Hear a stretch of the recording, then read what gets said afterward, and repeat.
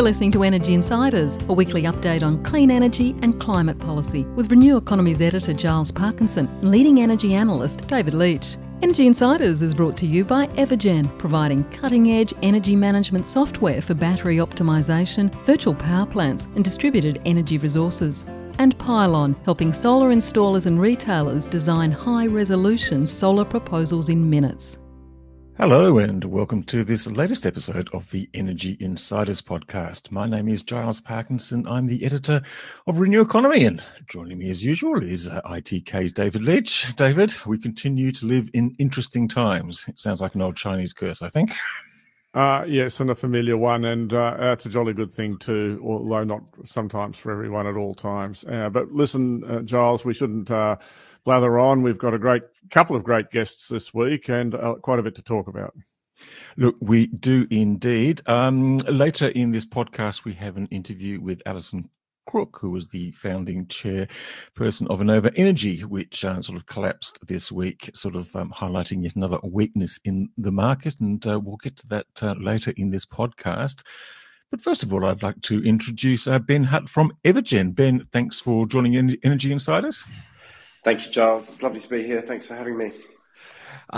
Look, I guess the occasion is Evergen announced quite a major announcement with a $15 million capital injection led by Spanish renewable energy company FRV. Give us just a brief overview of what's that about and what it's going to enable you to do. Yeah, well, it's very exciting for us to be able to talk about this. I think for the last 12 months or so, Evergen, we've been looking for strategic partners to help us scale, moving into utility scale asset optimization and control, which we've sort of been doing quietly for about 6 months in Australia, but also access to international markets. And FRV have become a very kind of close strategic partner and now obviously a major shareholder. And with them, we're very values and purpose aligned. Like they have a very long-term focus to everything they do. And also their parent company, ALJ, has a very, very long-term focus around everything they do. And energy is obviously a very long transition. And so we're excited to be partnering with FRV and their innovation and venturing team, trying lots of exciting new things, different business models around energy in different countries around the world. And so, yeah, it's exciting. And I think validates really that lots of the things we do and we learn in Australia through some of the complexities we face in the market and the regulations and all the other things really set us in good stead for going overseas and actually like exporting Australian tech to support the transition elsewhere in the world. Perhaps you can just explain a bit more detail about what it is that you actually do, because I mean it's sort of software that sort of maximizes solar and battery storage in particular. I understand, but maybe that's not the whole story. Can you just say exactly what it is that you're doing, and then what you think you'll be able to do with this capital injection? Yeah, sure. So I took over running Evergen 3.5 years ago now, and at the time, Evergen was doing battery optimization for residential homes on time of use tariffs and was selling and installing hardware back at that time. And the vision I brought was just very clearly that software could be extremely powerful in providing flexibility to the way assets work across the energy value chain. And the whole idea really is with the Internet of Things, where everything's connected to the internet, it's like if you can control when things happen to make them optimally efficient. So whether it's when people do things in their homes or in businesses, or when energy is sold or stored on a solar farm or whatever it might be, then you can bring down the cost of energy and increase the returns available from investing in renewable technology. So whether that be solar and battery on a house or a solar farm trading optimally, or a solar farm with a battery, or a solar farm with a hydrogen electrolyzer. Like there's all of these clever things that we do with software around different types of optimization that make assets perform financially extremely well for their owners, make them last a long time.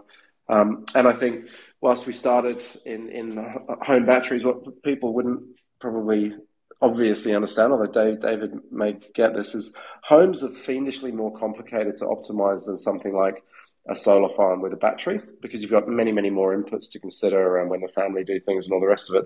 So we've taken that kind of experience in nearly 10,000 assets around Australia into now utility scale assets. And obviously FRV own lots of utility scale assets around the world. And so there's an obvious alignment between what we're doing and what they're doing. And so it's exciting times. And I might say, firstly, in the interest of disclosure, that I'm an Evergen customer in a sense, where I signed up to Evergen when I put my Powerwall in place, and between all the bits and pieces, my electricity bill's still only $20 a month with the electric car and with 7 people in the house. So I'm quite happy about that just at the moment. But that's an aside. Ben, I wondered, Evergen, there's a couple of things I wanted to talk about. Let's just talk about Evergen itself just for a second.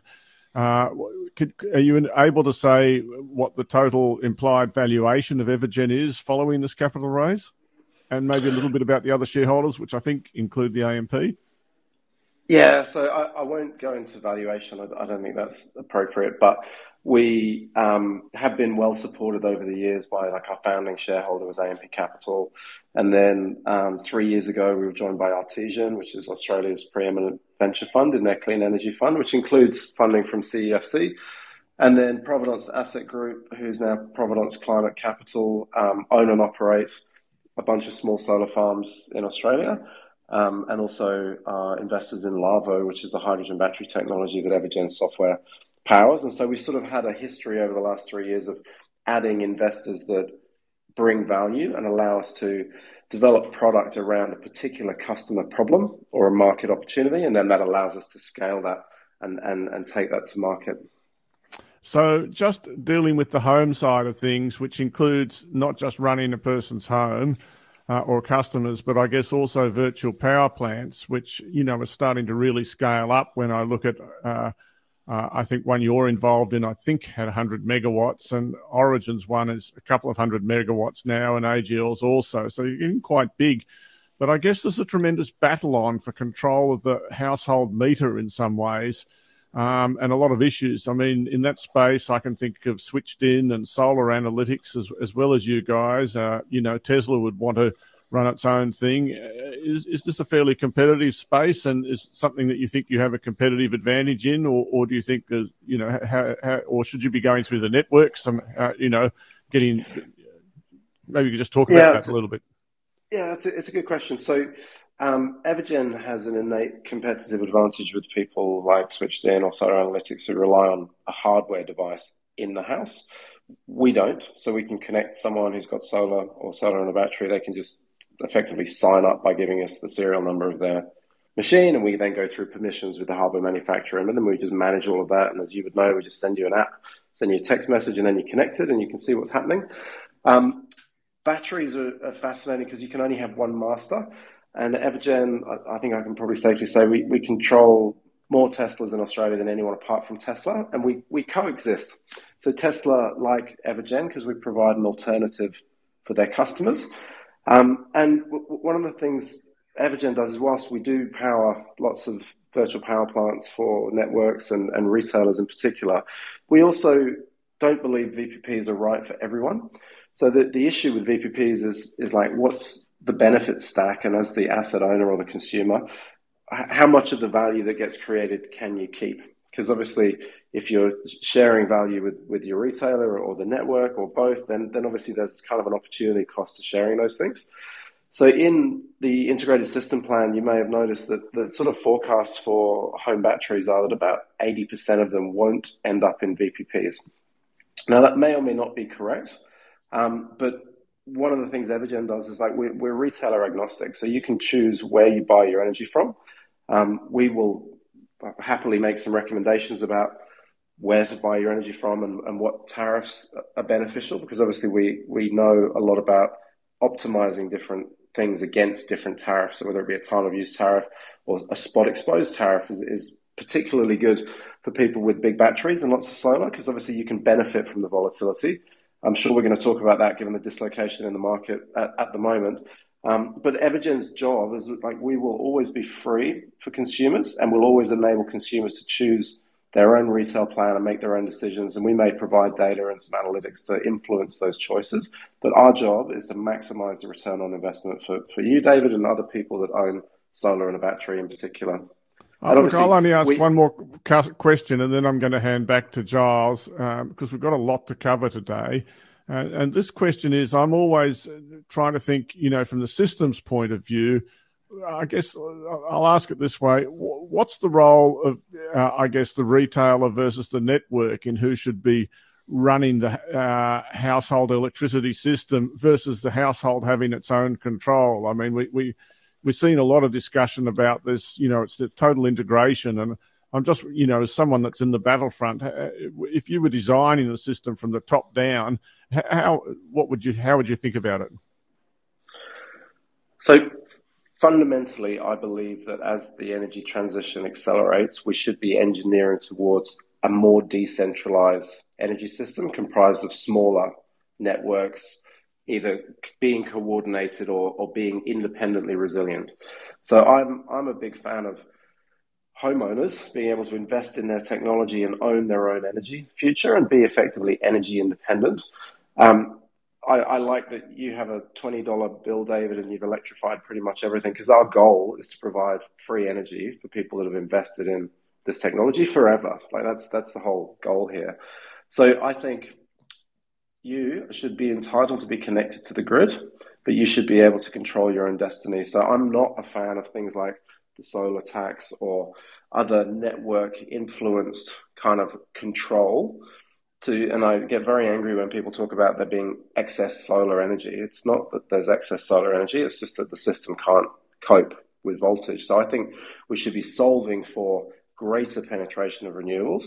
And in order to accelerate the investment in that from a consumer point of view, you need to let the consumer keep, if not all the benefits, then they need to keep 90% of the benefits so that they're sticky and they contribute to the system. I think the fundamental issue is that I think the network businesses model and business model and the regulatory framework around the networks and their 5-year investment plans doesn't necessarily lend itself to innovation.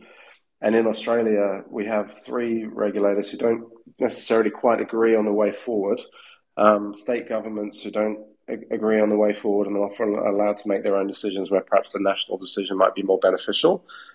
So I think it's complicated, and like energy is complicated, as you know, but in Australia, we've done a really good job of complicating it even more, partly by the geography that we live in, but partly because of all the competing interests of these entities. It's such a familiar story, isn't it? Sort of the Australian electricity industry. It's a lot of excitement about new technologies and great frustration with the policies and the rules and everything else that goes with it. I mean, some of the things that you just expressed there about, the sort of the future of decentralized energy and sort of the empowerment of consumers and things like that. A lot of people would agree with you, and I think a lot of people have been saying that for years. But do you see any indication that the regulators and the rule makers and the policy makers are getting their mind around this and moving forward? It just seems incredibly slow to us. I agree it's slow. I've only been in energy for 3.5 years, and if I look back to what I thought we would have accomplished as a nation 3 years ago, it would have been a lot more than we've done. And I think there's a degree of kind of protectionism around these very long duration assets like coal-fired power stations.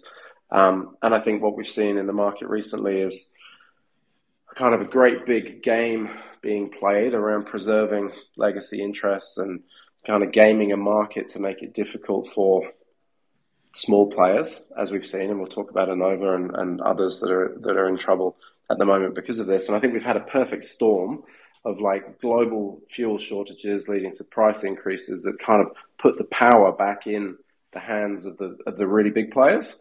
And I think that's something we should be concerned about. Yeah. Look, I think on that topic, we might just take the opportunity to have a break and then come back with the interview I did earlier today with Alison Crook, the founding chairperson of Enova, and we'll come back and join with David and Ben to discuss some of those other issues. JetCharge is the largest EV charging infrastructure company in Australia. Operating nationwide, JetCharge has spent the last decade providing hassle-free EV charging services to thousands of businesses and EV drivers. JetCharge also specialises in helping maximise your use of renewable energy and are the leaders in vehicle-to-grid integrated solutions. From home charger installations to the largest EV charging projects in Australia, JetCharge is paving the way for an electric future together. Alison Crook, thank you very much for joining the Energy Insiders podcast. It's a pleasure to be here, Giles. Well, it's not an unmitigated pleasure to be here. No, look, it must have been a very sad occasion. You are the founder and former chairperson of Enova Energy. It must have been heart-wrenching to see it forced to call in voluntary administrators this week. Yes, it's been devastating for everybody concerned. I think the staff, obviously shareholders, and the board has been trying so hard. Not that I'm across that because I'm not on the board, obviously. But yeah, just devastating. And also, I think, for the region and for the future of community-owned energy at this point. Why has it been so hard for small retailers like Enova to get a foothold and maintain that foothold? I mean, we've seen that the energy market is in crisis at the moment, wholesale electricity prices soaring, but we seem to see market interventions that protect some of the incumbents, but there seems to be nothing there for the smaller players. That's absolutely right, Giles. I mean, the whole issue has been caused, war and cold snap aside, and the failure of coal generators to maintain their plants, by the fact that the market is flawed. This whole structure is flawed. Audrey Zibelman, the former CEO of the market operator, had said to me at one point some years back, they should never have allowed generators to own retail. That's the basic flaw in the market structure. That means that the big players, that oligopoly of big players who own both generation and retail, benefit from a volatile market because they can get more for their generation when the market is volatile. And if they have to subsidise the consumer through their retail arm, they can afford to do that because they're making super profits.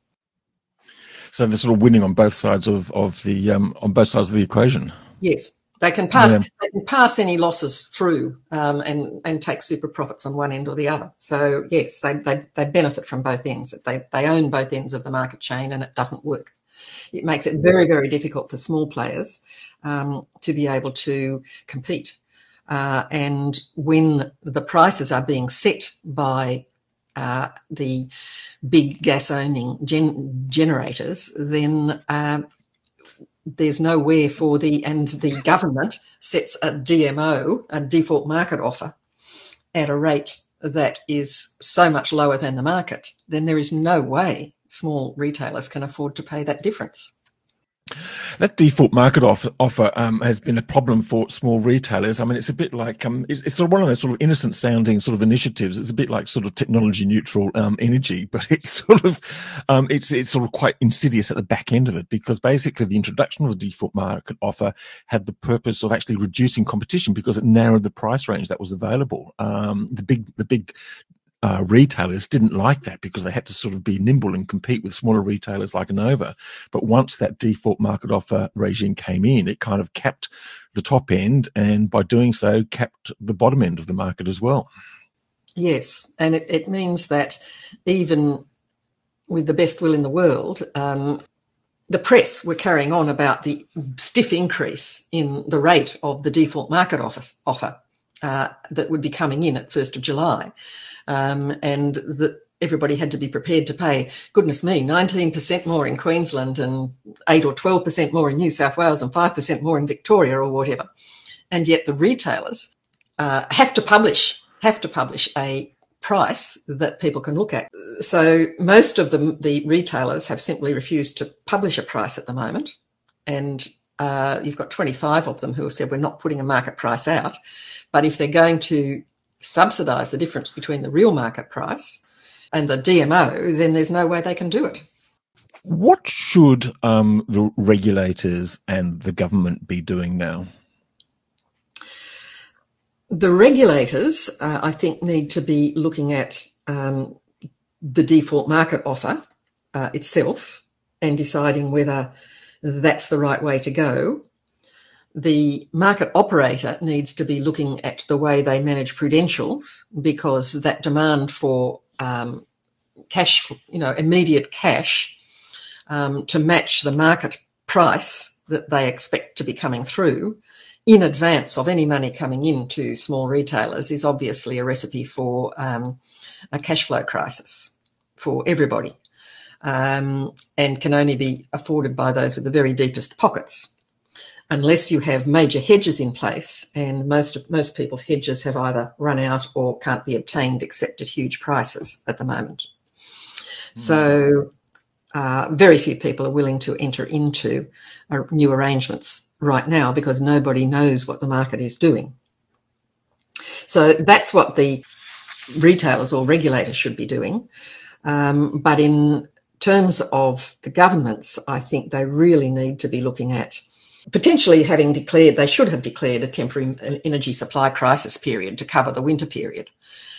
If they're not willing to prevent gas companies from exporting, and we've all said for a long time there should be the same sort of regulation as there is in Western Australia to ensure that suppliers have to supply in-country needs first before they're allowed to export. They should also have said, and by the way, you can't allow those export prices to be setting your in-country prices. It should be something like a reasonable profit margin over and above what it's costing you to produce. But having not done any of those things and not broken up the generators from the retailers, so they're the three steps that were not taken in past years that could have been taken, then I think they need to be standing behind all the small retailers who don't own generation and have been unable to obtain hedges for the difference between the wholesale market price and the default market offer. Or, let's face it, the federal government owns Snowy Hydro. They could have been instructing them to enter into contracts or enter into hedges with the small retailers. So there were ways and means of avoiding the situation. What's the future now for small retailers? I mean, I guess we can't really predict the future of the wholesale markets. We know that over the long term, with any luck, we're going to have more renewables and more storage into the market, and that should sort of reduce the exposure to volatile commodity markets. But in the near to medium term, that's going to take time. So I'm not too sure what happens there. Yeah, that's clearly going to take time. And that's why they needed to keep small retailers in play, because they're the only ones that are providing the competition. Without competition, the market and the governments are at the mercy of the large players who own both ends of the supply chain. So I can't see a future for the small retailer. Well, it's just so sad. I mean, you've identified the problems. I mean, not just now. I mean, you've identified the problems in years past and about some of the sort of the regulatory changes and the design changes of the market that needed to be done. Why has it been so hard to get that message sort of heard, understood, and implemented? What forces are up against you? Look, it seems to be that everybody has a vision that's large scale, and they simply don't understand that small can be beautiful. That decentralisation, the ability to decentralise and have distributed energy, means that you can have virtually self-sufficient regions, which can be using that grid that we've all paid for, but only up to the point where they need to. So you can have much more resilient regions with little bits of the country down in Gippsland and the northern rivers being self-sufficient, having their own, owning their own community scale solar farms, sharing batteries at the end of streets. If they had been willing to allow changes to the regulations to allow people to share energy, if they'd been willing to allow the system to take energy from the house to a battery and then back again without charging you for taking it both ways, then we could have had self-sufficient, resilient regions. And nobody wants to see that. They're being all the time, I think, that in the past they've been lobbied by the big players all the time. And it's been all about, we're going to build big plants. We need the government to make sure we've got big transmission. The taxpayer can pay for that. And then we can control the price flow. So it's always been energy in, used to be always energy in, energy out. Now and money following that. And they're really, even though we're getting to the stage where it doesn't have to be all the energy coming from outside, they're still trying to control the money flows. So it's been a case of, I think, the big players dominating the thinking of both the regulators and governments. And we found it almost impossible to get that message through that there are different ways of doing things. People keep saying, yes, Alison, we know that we're going to have more distributed energy, but then we'll have to charge you to export. What hope can? Yes, I know. No, I know. Yes, yeah. Look, just a couple of final questions. What hope is there that we can actually change this? I don't know, new government perhaps, or do you just don't think? Do you think that the sort of the power is just entrenched amongst the regulators and the industry in this revolving door of people that are going through and around? Giles, I really can't see a future for community owned and small at the moment. I do suspect that as things gradually change, and it's a combination of more people, when the price of storage comes down so that people can buy their own storage, they're going to rebel against being held to ransom. Now, unfortunately, that's always going to be the wealthy end, and that's what we were trying to protect against, what Enova was trying to protect against. So the wealthy will do it first. They'll move increasingly to using less and less as they get electric vehicles and have their batteries on the roof, their batteries beside the house and their storage on the roof. Unfortunately, it's driving an individualised approach as well, not a community-owned approach. But nevertheless, there will be the facility in place. There'll be the demand to allow sharing, and there'll gradually, I think, be a pushback from consumers who say it's not necessary. But that's going to take a long time. And in the meantime, I think most of the large scale is going to be owned by the big companies, and the transmission is going to be paid for by the taxpayers. One last question. So I can't see it. You know, it's not a pretty picture in the future. And let's look at the UK, where they allowed 30 small retailers to go out of business. And my understanding from, and this is not, this is only from people who actually live there. So they've said that their energy prices have gone up 400%. It's extraordinary. You may not be able to ask this final question. What happens to Enova now? It's in a voluntary administration. I think they've imposed the retailer of last resort sort of protocol. Now those customers will be moved to other big retailers, ironically. Is there any hope that it can be somehow resuscitated? I would love to think there could be. It's in the hands of the administrator at this point, and I can't comment any further, really. I don't have inside knowledge. It would take somebody to step in and say, the staff have already been terminated, which is really, really sad. But it would take someone to step in and say, we'd like to kick it off again with backing and allow you to re-employ. I don't know whether the licence would have to be applied for again. I really don't. So I just do not know. I think that obviously the database is still there with all of the customers, but that's the asset at the moment. Well, a sad end. And on the sad note, look, thank you very much, Alison, for joining the podcast today. Thanks, Giles. And that was Alison Crook from the Enova Energy, the founder and former chairperson of Enova Energy. Ben, as you said, it was a sad story to see Enova go down, as it were. I mean, they were sort of champions, like many small retailers, of decentralized energy. I mean, what hope do you think there is for the future? Or just in response to what's happened at Enova as a technology solutions provider, it must be very frustrating to see such players disappear. Yes, it is frustrating. Enova, good people, good purpose. And they seemed to first struggle back when Callide blew up 6 months or more ago, when there was another market dislocation that affected lots of small players who were overexposed from a wholesale perspective. I think a year ago I would have said that there will be lots more new retailers. Like, we get contacted by people wanting to become energy retailers in Australia because it's perceived as a good business to be in. But I think with all the changes we've had recently, it's going to be very difficult to be a subscale energy retailer at all. And I think if you don't own your own generation assets and you don't control your own destiny, then it's going to be very difficult to enter that space. And I think in terms of the impact on the transition, I think that gives more power to the big players, which ultimately probably won't help those of us innovating go faster. But having said that, you made some great points earlier about Origin and AGL, and we know others are growing fleets of behind the meter assets and VPPs, and storage is everywhere now, which is great. So it is happening, but it's definitely a challenging time to be a small retailer at the moment. Giles, yes. What's your take, David? Well, I think people who go into the retailing space, just like people who start small solar farms, often don't really understand what they're getting into all that well.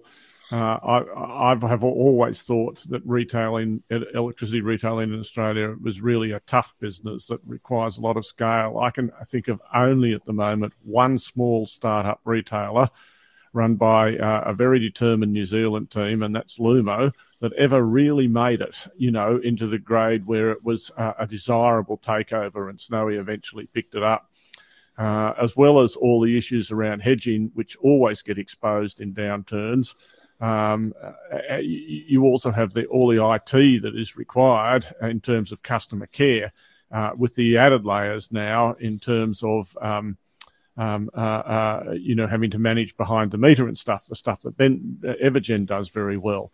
And on top of that, you get to a point where you're losing customers to churn as fast as you're gaining them, unless you've got some product. And then it's for all these retailers that would like to sell green electricity, which of course isn't the big ones, then it's very hard to actually get 100% green because most of them can't afford to have like a battery to do the last little bit. So you end up buying all these international certificates and stuff like that, which are fairly, one, expensive and two, dodgy. So electricity retailing is not a business for the faint-hearted. It's a business that's big and requires lots of scale. Have we got the structure wrong, though? I think that's one of Alison Crooks's point, is that basically, we've got this market dominated by gentailers. They control both sides of the market, generation and retailing. It's almost impossible to compete with them. Well, that's the natural state of affairs. I mean, I rarely find myself agreeing with Danny Price, but when AGL had a court case about the acquisition of Macquarie Generation all those years ago, the judge in the case listened to Danny's argument, which I think is correct, that retail and generation just tend to go hand in hand.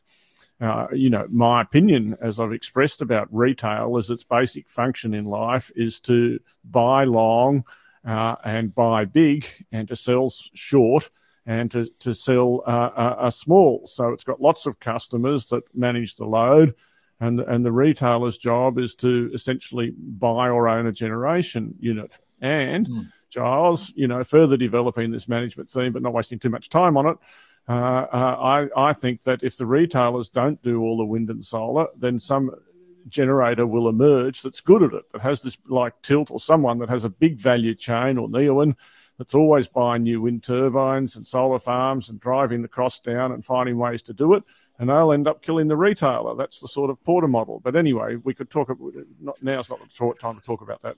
No, but let's talk about capacity markets, because that's the big thing. That's the big topic of the week. The energy ministers met a couple of weeks ago in the start of this crisis, or halfway through this crisis, I suppose. Just said, okay, let's get the ESB's latest offering on capacity markets. It came through. It looks little change from what we saw last December. It's a sort of full capacity markets, open to everyone, including coal. States can pick and choose and decide.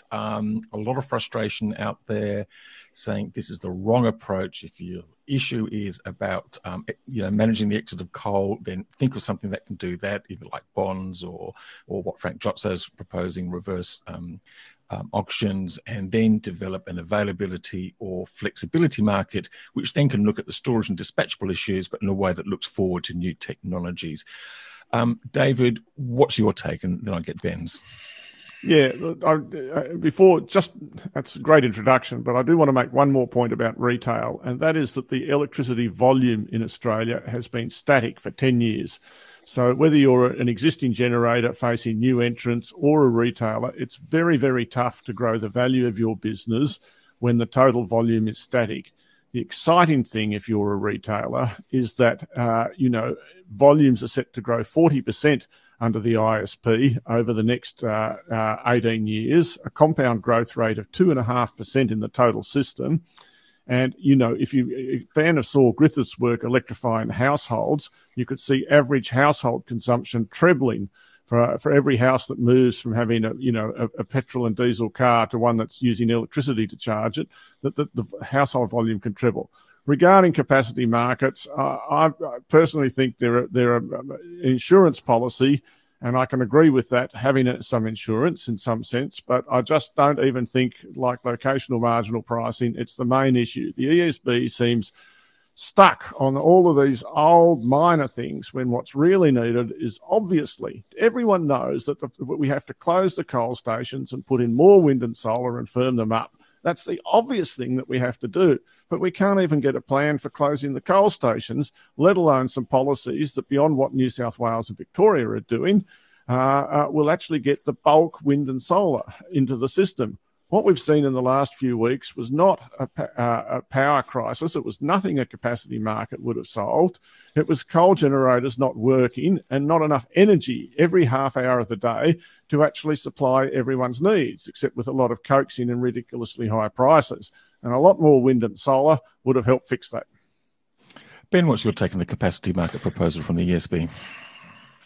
Oh, I think it's a blunt instrument that won't solve the problem, and it will delay the retirement of fossil fuel assets, which I think we'll look back in 10 years and we'll regret.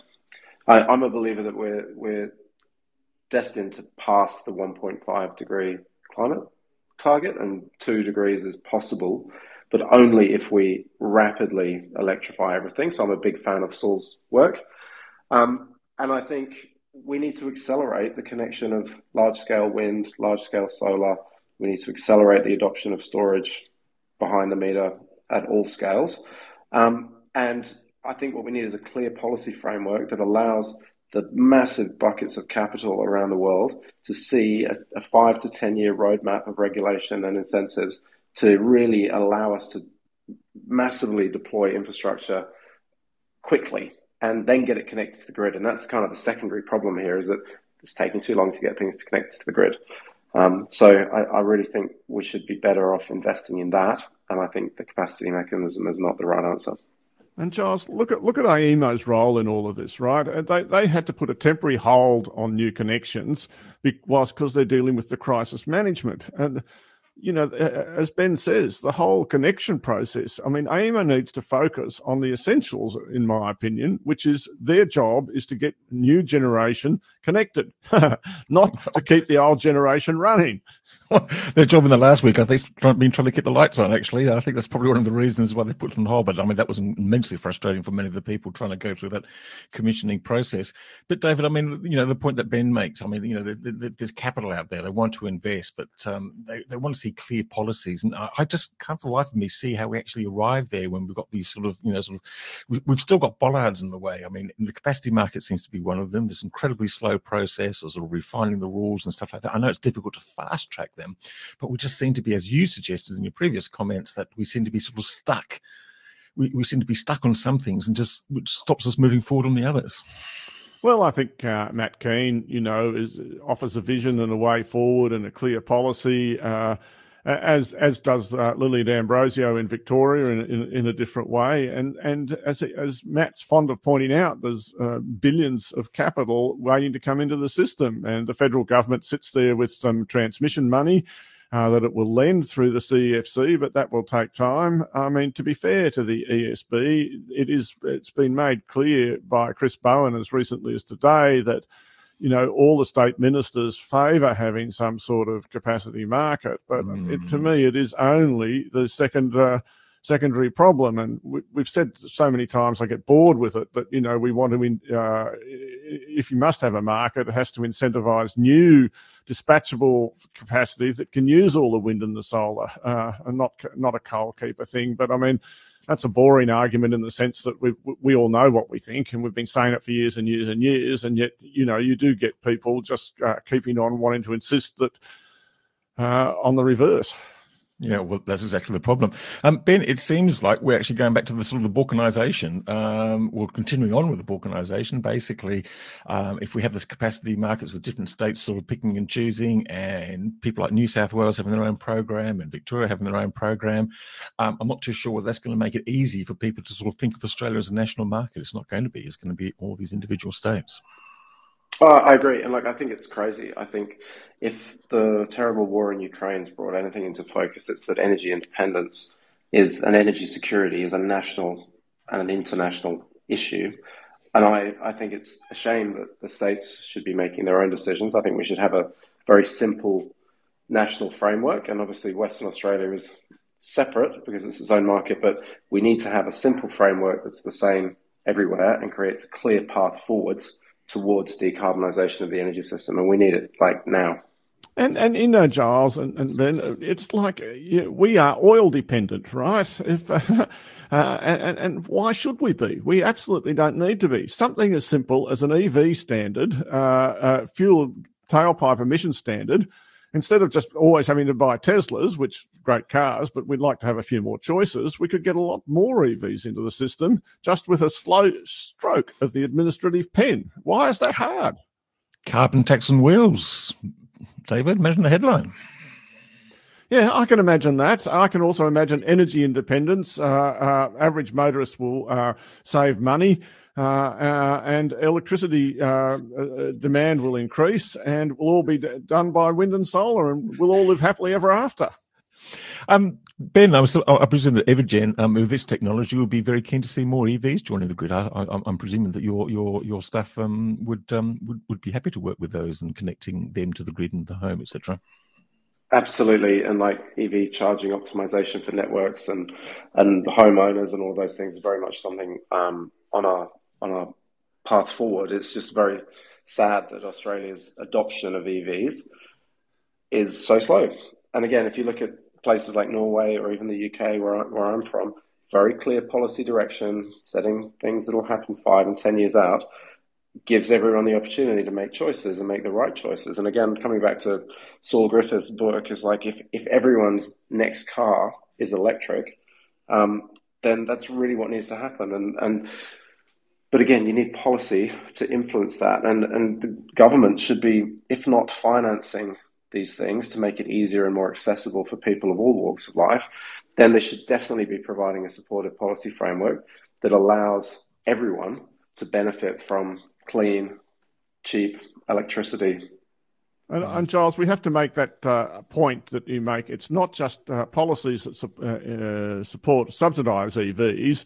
They do benefit generally the people that can afford the EV in the first place, but what they do is to seed the second-hand market for cars. And once the second-hand market gets going, people will be able to buy EVs at 60%, 70% of their new price, and will still get all the fuel savings. And so their value equation will look fantastic compared actually to the new car buyer, and that's how it will benefit the subsidising the first car buyer will actually benefit the whole of Australia. Indeed. Well, look, we might wind it up there. David, just looking forward to next week. I think we get the updated integrated system plan. It's going to be interesting to see to what extent that's changed, given all the supply crunches and the price rises and the sort of delays in projects such as Snowy 2.0 and stuff like that. Do you expect them to sort of revise significantly their forecast for 2030, or do you think they'll be ploughing on regardless? I can't really say, but I do expect them to incorporate, for instance, Victoria's offshore wind into the system. And for me personally, at a nerdy level, I'm very interested to see what difference that makes, even to projects like Marinus Link, if any. And I'll be interested to see how they respond to Snowy's comments about, making VNI West and HumeLink optional. And so, look, so there's lots of nerdy stuff, Giles, and let's wait and see till it's there. Okay. Ben, very quickly, anything that you want to see in the ISP that you didn't see in the draft? I think AMO is doing a pretty good job at the moment of updating things and trying to take, Daniel Westman and the team are taking a very, I think, proactive dance towards transition generally. But I think what I'm most looking forward to in the next week really is getting over the market dislocation. So hopefully turning the wholesale market back on Thursday, Friday, kind of we get back to normal and everyone plays by the rules and allows us to have a fair and free market for electricity again. That's, I think, what I'm most watching. And Giles, we should say, I personally want to hand out a compliment to AEMO for actually suspending the market and fixing the price. As a short-term circuit breaker, I think it's been very effective, and stock prices, consumers will pay less as a result. Well, I agree. Good. And that's good. And we'll see over the next week with great interest how successful they are in actually re-establishing the market. But anyway, look, thank you very much, David. Thank you, Ben, for joining us. Great to have you on the podcast. And thank you very much from both of us for your continued sponsorship of the podcast through Evergen. Greatly appreciated. My pleasure. Thanks for having me. I'm a big fan of your work. Oh, fantastic. Thanks also to our other regular sponsor, Pylon, and also our mid-podcast temporary sponsor, JetCharge. And thanks to everyone listening out there. And we'll be back again next week with another episode of Energy Insiders. Bye for now.